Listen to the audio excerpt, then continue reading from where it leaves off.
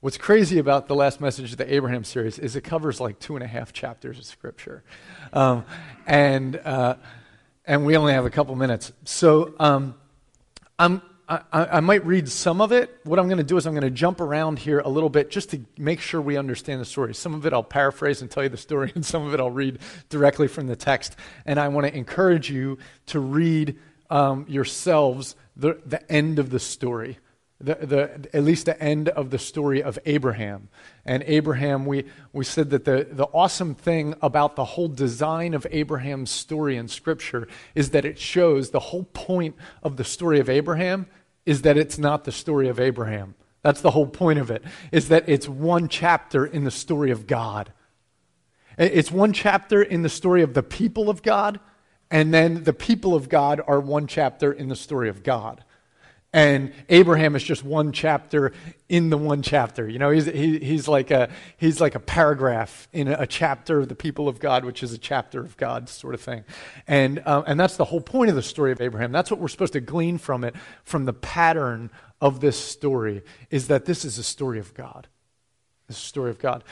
However, in the lifeline of Abraham himself, this is the end, and it's really important to see how Abraham's life ends. Very, very important, and we don't have time to dissect the whole thing, but I'm just going to go down and kind of explain and paraphrase here, okay? So it really ends at the end of chapter 22, after Abraham had offered up Isaac, because God had told him to. And God stayed his hand from offering up his son and rescues him. Then it says the angel revisits Abraham a second time. And this is kind of a marker of like conclusion. God is bringing things all the way around and kind of closing out the chapter of the story of Abraham. And this is what it says in chapter 22, down in verse 16, what it says about the angel of the Lord. The angel says, by myself I have sworn, declares the Lord, because you have done this and have not withheld your son, your only son, I will surely bless you. I will surely multiply your offspring as the stars of the heaven and as the sand that is on the seashore. And your offspring shall possess the gate of his enemies. And in your offspring shall all the nations of the earth be blessed, because you have obeyed my voice. So Abraham returned to his young men, and they arose and went together to Beersheba, and Abraham lived at Beersheba. So there's a conditional statement. You remember that the whole big picture of the story of Abraham, this beautiful picture, is that God gives a covenant to Abraham that is not based on Abraham's performance, but is based on God's ability.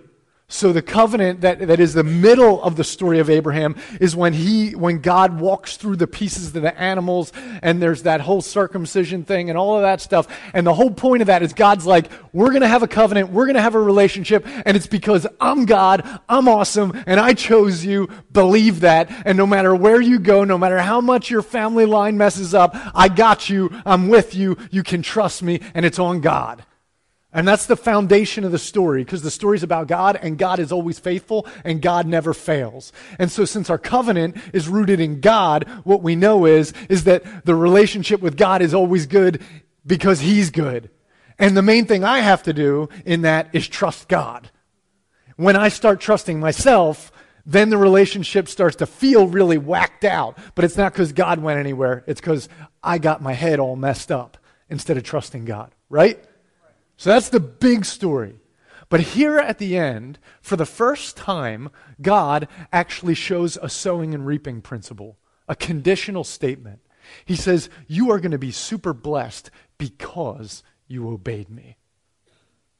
And so the underlying factor is, I got you, and I'm with you, and you can't change my love for you or my promise to you. On the other hand, because you listened and because you obeyed, man, there is a whole other level of blessing for your life. And that is awesome. I mean, it means like there's that one part of our lives that just kind of wants to say, since God loves me and since there's unconditional grace and since, I'm a redeemed child of God because of what he did and not because of me, then it really doesn't matter what I do or what I think. I'm just going to kind of do my own thing and whatever, and God's got me. Well, you can do that. We can do that. And God will still love us. God's love will never fail. But when I trust God's love, and when I trust his character, what we're told in Hebrews in the passage that talks about Abraham is it says, those who have faith are those who believe that God exists and that he rewards those who earnestly seek him. And what's happening here is that we are seeing the reward of a life that has been lived in submission and obedience to God. And that's what's awesome. Now, the thing that's cool about this at the end here is that Abraham finishes strong. And he runs, at the race, there's that, I made a major mistake yesterday. I went running with another local pastor. And he's the pastor of the church that planted this church about 180 years ago. This church was planted by Coventry Church of the Brethren down the road. And my buddy, who's connected to us through Netzer, Mark Mutler, spectacular athlete, and I made a bad decision to go for a run with him. He's been asking me to go for a run. Man, I am sore today. That was a fast run. He has a son who's on the O&J cross-country team who is super fast, and I know where he gets it from. Okay, so when I saw the finish line, and he told me, he said, see that green marker up there? That's the finish line. I'm like, oh, man, you had to go and put a finish line out there. So now we got to compete, right? The question is, when you see the finish line, does that make you go, I'm almost there, so you slow down? Or does the finish line make you run fast through it? And in our relationship with God, the scriptures are very clear about what it's supposed to do. That we sprint to the finish line. We sprint. We go all out, flat out. And in order for that to happen, what's important is there is a pacing thing in our lives that's really important. Todd, being the track coach, you know all about this stuff, right? The pacing is important. It's very, very important. And in our lives, how we finish at the end has a lot to do with how we ran the race. And it's not just willpower at the end. It's also about the decisions we're making along the way that allow us to finish well. And we see this in our lives all the time when people get to the end of a chapter of their life, when they're retiring or when a relationship is kind of changing. You look back and all of a sudden in that moment, it reveals things. It's not that the end is just a decision about whether I'm going to finish well. It's about it reveals where our confidence has been and how we've been handling those things, because how we can close things out has a lot to do with how we walked it out. And there's strange parallels for me in this thing right now today. This series has been full of that. DJ, like on the Sunday that DJ was here teaching, it was stepping into your destiny. And that was like way before we knew DJ was going to be here. This series has had kind of these weird things. But I'm not talking about me or about Parker Ford. We're talking about Abraham and about the principle of how to walk out life. And we all have those moments where we might not be at a finish line or even see a finish line in front of us, but where the moments where we're reminded that there are finish lines. Do you know what I'm talking about? Like yesterday, I was at East Coventry Elementary School watching my son play on a travel soccer team against another school, and I was like, I remember playing travel soccer for Coventry on that field. Whoa. I can remember it real clear. I remember this goal and that goal. I'm like, wow, that's weird. And the circles of life, right? I remember the first time dropping them off at Coventry Church of the Brethren, where, Kristen, are you in the room right now? No? She's in the nursery, of course. Yeah, she's runs the daycare there, the preschool there. But she took over for a woman named Mrs. Hartman, who had been there for all of eternity past. And she was my preschool teacher there, and I remember dropping the kids off and being like, whoa, she was my teacher at this place. And just when life does that thing where you realize, man, once you start to see how much time has lapsed And there's moments of nostalgia. You realize, man, there are finish lines. I was there and now I'm here. My parents were here. Now I'm here. And we start to realize there's finish lines. And they happen in different moments. They happen in loss when someone close to us moves away. I mean, it was a huge finish line for me when the Bite Works moved back to Michigan. I was like, whoa, dude, like, wow. That's a chapter. When we let go of people we love when they pass on. Massive game changer for us, And we walk that out in grief. A moment when a dad walks a daughter down the aisle. Or when kids move out and parents are looking around and they're like, whoa, I forget what it's like to be alone in a house with you. Those are moments in our lives where we realize that life is full of finish lines, and ultimately my life will have a finish line, and it's part of something much bigger than me. And the more we learn to accept that and live in the reality of that, the more effective we can be at living in the reality of what God has actually called us to be. That's the humility factor of God giving us perspective. That's not only I'm small and insignificant compared to the whole, but it's I'm a child of God who lives in the eternal. And I'm a part of something huge that's awesome, but I'm this much of it. The whole world doesn't revolve around me, but the whole world does revolve around God, and I get to play my part with God. And I want to play it well, like Abraham did. Because you obeyed me, Abraham, this is the blessing. And it gives us the opportunity to hold on to that. Now, there's two things. If you want to finish strong, and if you want to run the race well to the end, I think there's two pitfalls that Abraham avoided here at the end. And most of that had to do with what he learned in his life and walking it out. And the one thing is we have a tendency to want to hold on to things that we need to be willing to hold loosely and to let go of. And secondly is we want to let go of things that we're actually supposed to be faithful in performing. Do you know what I mean? Sometimes we don't want to persevere. We just want to get lazy and give up because it's getting hard.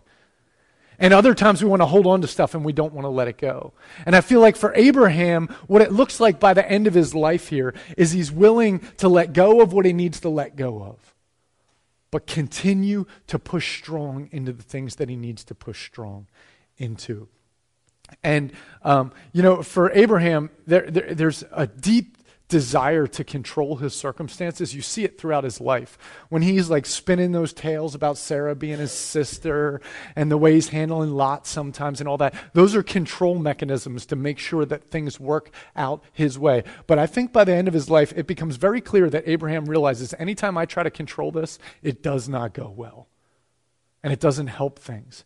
And by the end, he gets to a place where even Isaac, of course, he puts on the altar. And that's what we talked about. That was the last thing. It was like, whoa, the weight of that one, where he's willing to release. But there's other things here in this story that are profound that we watch how he's willing to let go of at the end of his life. And we're going to get into that in just a minute. But he's willing to let go of his identity. He's willing to let go of his creature comforts. He's willing to let go of his resources. And it's that moment where, the whole thing of the old thing of like there's a jar, and inside the jar, you grab the monkey with the fist in the jar, and they want the thing that's in there, but as long as they're holding on to it, they can't get their fist back out, and they can't get it until they let go. And the promises that God gave to Abraham couldn't fully be accessed unless he was willing to let go. And that's just part of being human in front of a living God. That when God speaks something into our life, it is God's job to fulfill that, not mine. Somebody just prayed, I think it was Todd, somebody just prayed, or maybe it was Paul, but Paul that was praying, that our job is to be faithful to God. His job is to fulfill, to make it happen, to accomplish things. Our job is to trust him. And that requires, in moments of our life, letting go. Just letting go of things. And the moments that we're willing to let go define the end of the journey so much more. Because when we walk through controlling our resources and tight-fisted and all of that, when we get to the end of a chapter, then letting go becomes so much harder because we've been holding on with grip. But when we walk through life journeying with God, holding things loosely, then when we get to the end, we say, it was never my thing anyway. And we see this with Abraham so well. As a matter of fact, Hebrews just puts it on big display. It says he was yearning for a city whose foundations were built by God. That's what he was yearning for. And because of that, he could just walk through. He's like, I don't care. I don't care. Abimelech, I don't care. Pharaoh, and he gets to the place by the end where he's letting go more and more of control. And it's a beautiful, beautiful thing. And so he's able to let go of that. But then the second thing is not letting go of the things that you still need to take responsibility for. And sometimes it's easy to let go and just be like, all right, I'm out, and just bail. But there's still the ability to be faithful, the need to be faithful, to be perseverant, and to dig deep when it counts. And this is the scripture in Galatians 6:9 where it says, let us not grow weary in doing good, for in due season we will reap if we do not give up. It is so easy to get stuck in patterns of comfort. Like you arrive at a certain place in your life, you're getting a certain amount of income, you're getting a certain amount of stuff around, and you're like, okay, I guess I could kind of hang out here, And that's so dangerous. And then it's so much more difficult to let go and to dig deep when it counts. Paul says to Timothy in 2 Timothy 4, I am already being poured out as a drink offering, and the time of my departure has come. I have fought the good fight. I have finished the race. I have kept the faith. Henceforth there is laid up for me a crown of righteousness, which the Lord, the righteous judge, will award to me on that day. And not only to me, but also to all who have loved his appearing.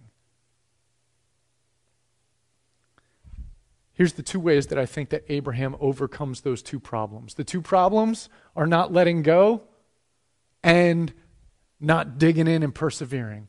But I think there's two things that go for Abraham that are spectacular that overcome this. He's not just saying, I don't want to fall into that. He's actually got two internal things that are like the fail-safe. And I think if we walk with these two things throughout our lives, then in the finish lines of our lives, we will experience much more perseverance and much more grace to release things. Here's the two things. Abraham wanted something more than he wanted anything else. And that something was God. He just yearned for God. He wanted God more than he wanted anything else. And when we want God more than we want anything else, nothing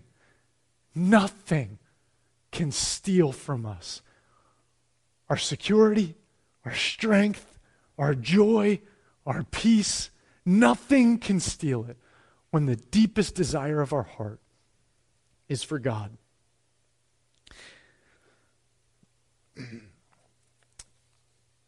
There's this moment here at the end of the story of Abraham. So it's in chapter 23 where Sarah dies. So he loses his boo. He loses his girl. He loses his lifelong companion, his soulmate. 127 years old she is. And that seems like it's old until you realize how old he gets. He has 30-some years, 37 years after her. He gets married again and has more kids. It's crazy. Perseveres to the end. Runs across the finish line, as it were. That there's a spirit inside of him that says, I'm going to honor her well. And this is the amazing thing. So he goes to the land of the Hittites, and this is what he says. He says, see that cave over there? I want that cave to bury my wife in. And it's in the promised land, what God had promised him. And they said, take it, man, it's yours. And he said, no way, I'm going to buy it. He said, I'm just a sojourner walking through this land. I will purchase that from you.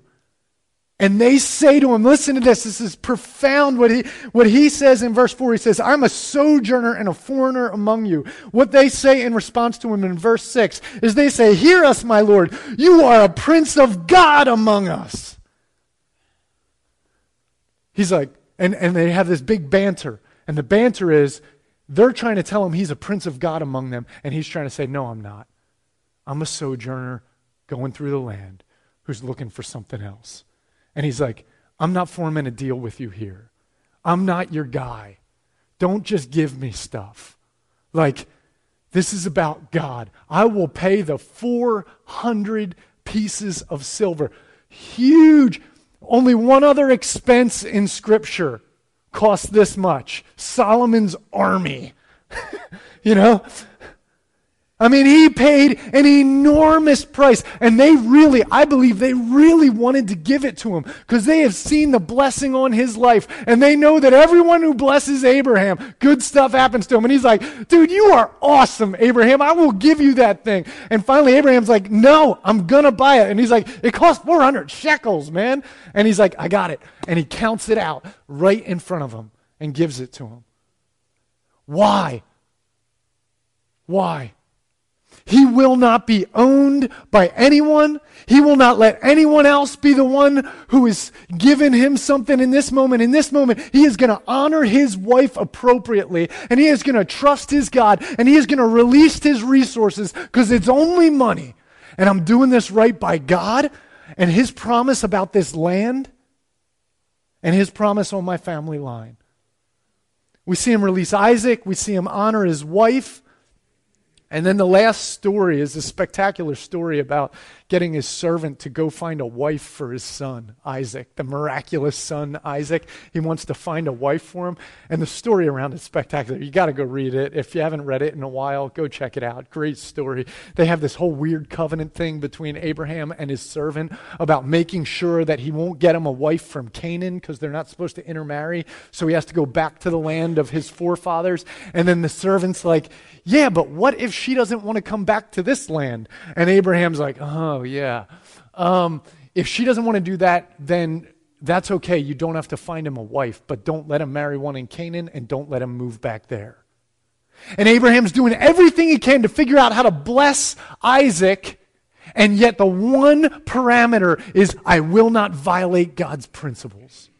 Spectacular picture of a guy running all the way to the finish line. So here it is. The first thing is he loves God more than anything else. Jesus says this, the hour has come for the Son of Man to be glorified, and truly I say to you, unless a grain of wheat falls into the earth and dies, it remains alone. But if it dies, it bears much fruit.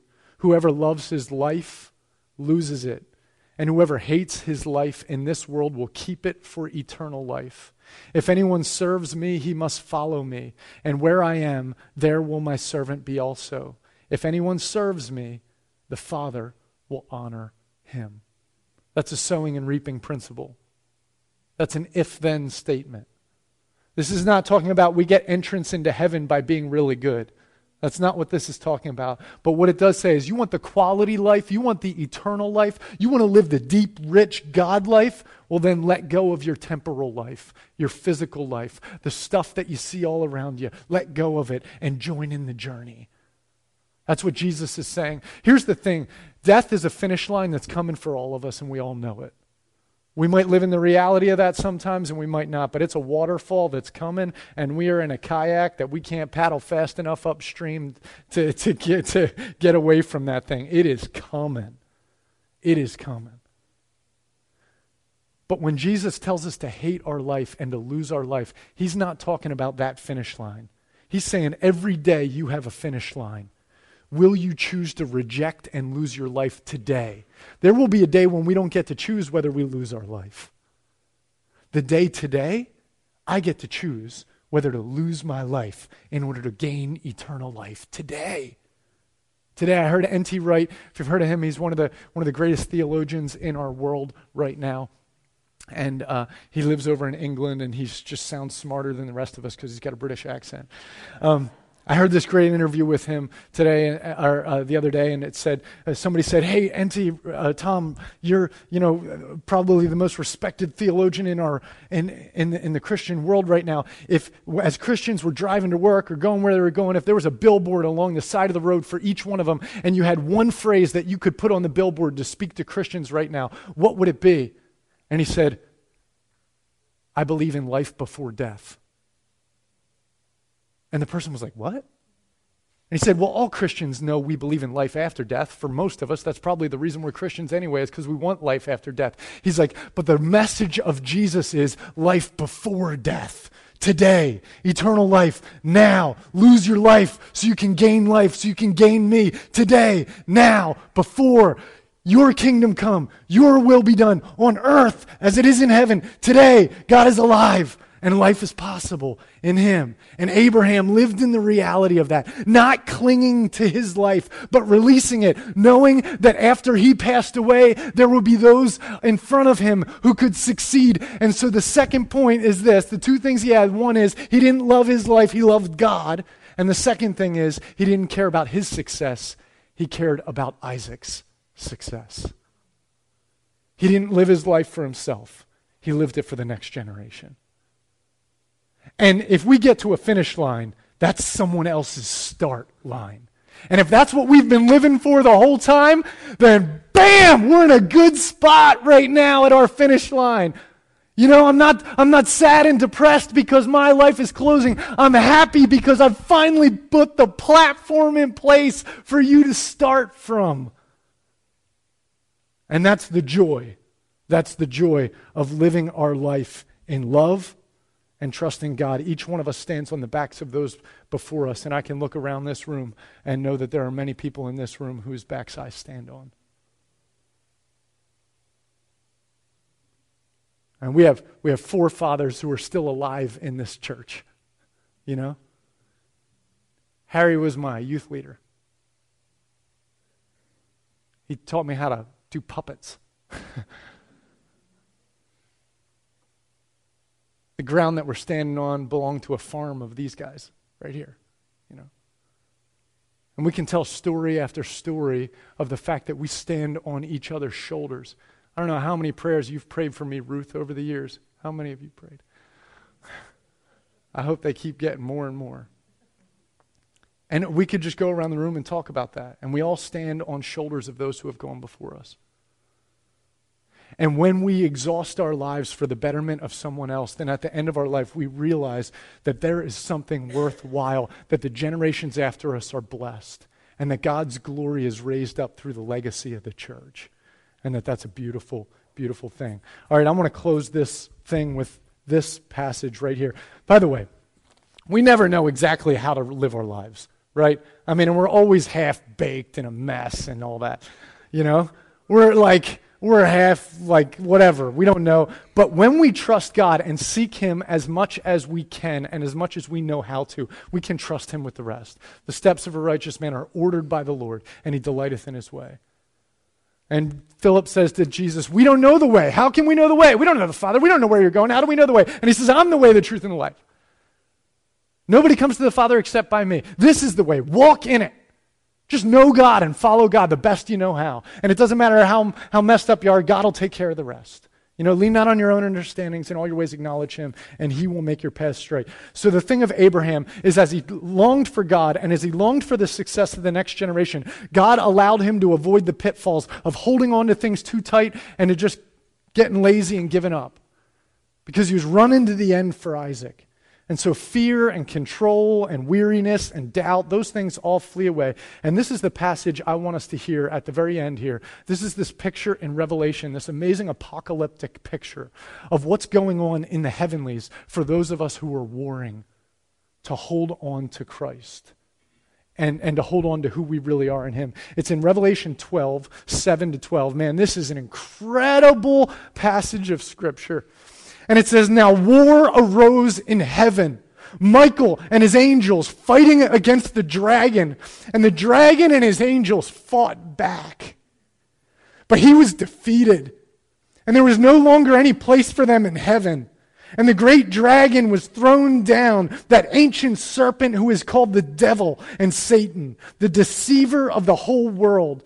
He was thrown down to the earth, and his angels were thrown down with him. And I heard a loud voice in heaven saying, "Now the salvation and the power and the kingdom of our God and the authority of his Christ have come. For the accuser of our brothers has been thrown down, who accuses them day and night before our God." And they, listen to this, they being us, and they have conquered him by the blood of the Lamb and by the word of their testimony. For they loved not their lives, even unto death. Therefore rejoice, O heavens, and you who dwell in them. But woe to you, O earth and sea, for the devil has come down to you in great wrath, because he knows that his time is short. And he exists on this earth, and he accuses all day and all night. But we have a blood of a lamb that has washed us. And we have the word of a testimony of a God who's working in our life. And we will not stand in submission to the voice of the accuser. I will not live my life for me. You will not live your life for you. We will not think that we have to protect ourselves or control our comforts. What we are called to do is remember that we are part of an eternal life that exists today, and that today we can choose to reject anything in our life that doesn't lead us to knowing God and blessing the next generation. Everything else can stand down, because the only reason I'm tempted to do anything different than that is because the voice of the accuser, who knows that his time is short and he has no sway in our lives. He's done. He's finished. Let's keep him there. Let's keep him there. Amen?